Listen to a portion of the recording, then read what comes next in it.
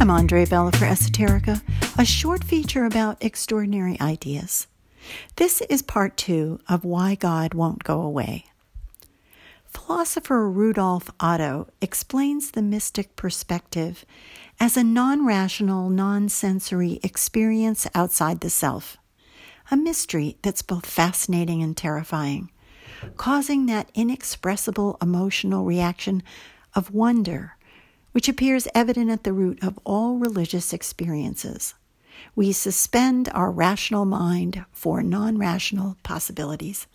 I don't know about you, but I really like the ideas of mystery, wonder, and non-rational possibilities.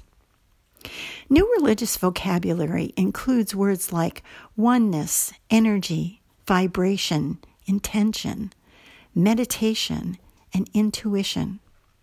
I heard a student ask his teacher why she never talked about God, and the teacher replied, "All I ever talk about is God." So we have a new language for God, including the new field of neurotheology, which studies how the right brain influences religious ideas.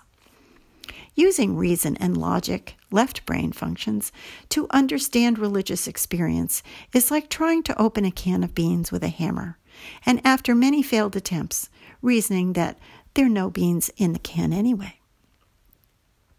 What is this ever-present and growing longing for religious experience, this connection with the numinous? Rumi and Hafez are Sufi mystic poets who write about this longing. Rumi, who wrote in the 13th century, remains year after year the top-selling poet in the world. If you look on YouTube, one monk's talk on meditation has received 6 million hits since February of 2020. Psychiatrist Iain McGilchrist believes we live in a culture with an overdeveloped mechanistic left brain. When the left brain shouts down the right brain, mental and physical health decline. A stroke in the left brain can disable a person's language and movement, but a stroke in the right brain causes loss of one's ability to make sense of the world. This is a quote from Jill Bolte Taylor's book, A Stroke of Insight. In her mid-40s, Dr. Taylor, a neuroscientist at Harvard Medical School, tells how her stroke changed her personal and professional perspectives. Notice how she uses this new vocabulary of theology with modern science.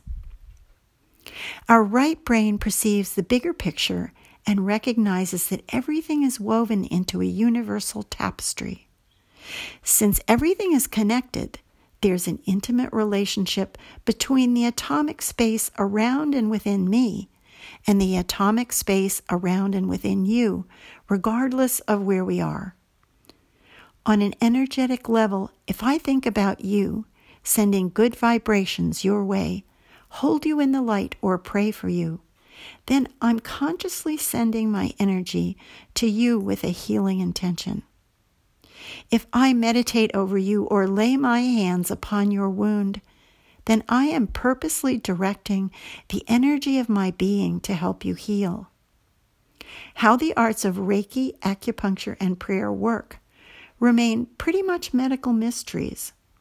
This is mostly because our left brains and science have not yet successfully caught up with what we understand to be true about how our right hemisphere functions. However, I believe our right minds are perfectly clear about how they intuitively perceive and interpret energy dynamics. We seem to be stuck with the word God, but perhaps Leonardo da Vinci's painting on the ceiling of the Sistine Chapel does the best job of telling us what God is. And for neuroscientists like Newberg, Taylor, and McGilchrist, apparently God isn't going away anytime soon. For Esoterica, I'm Andre Bella. Thanks for listening.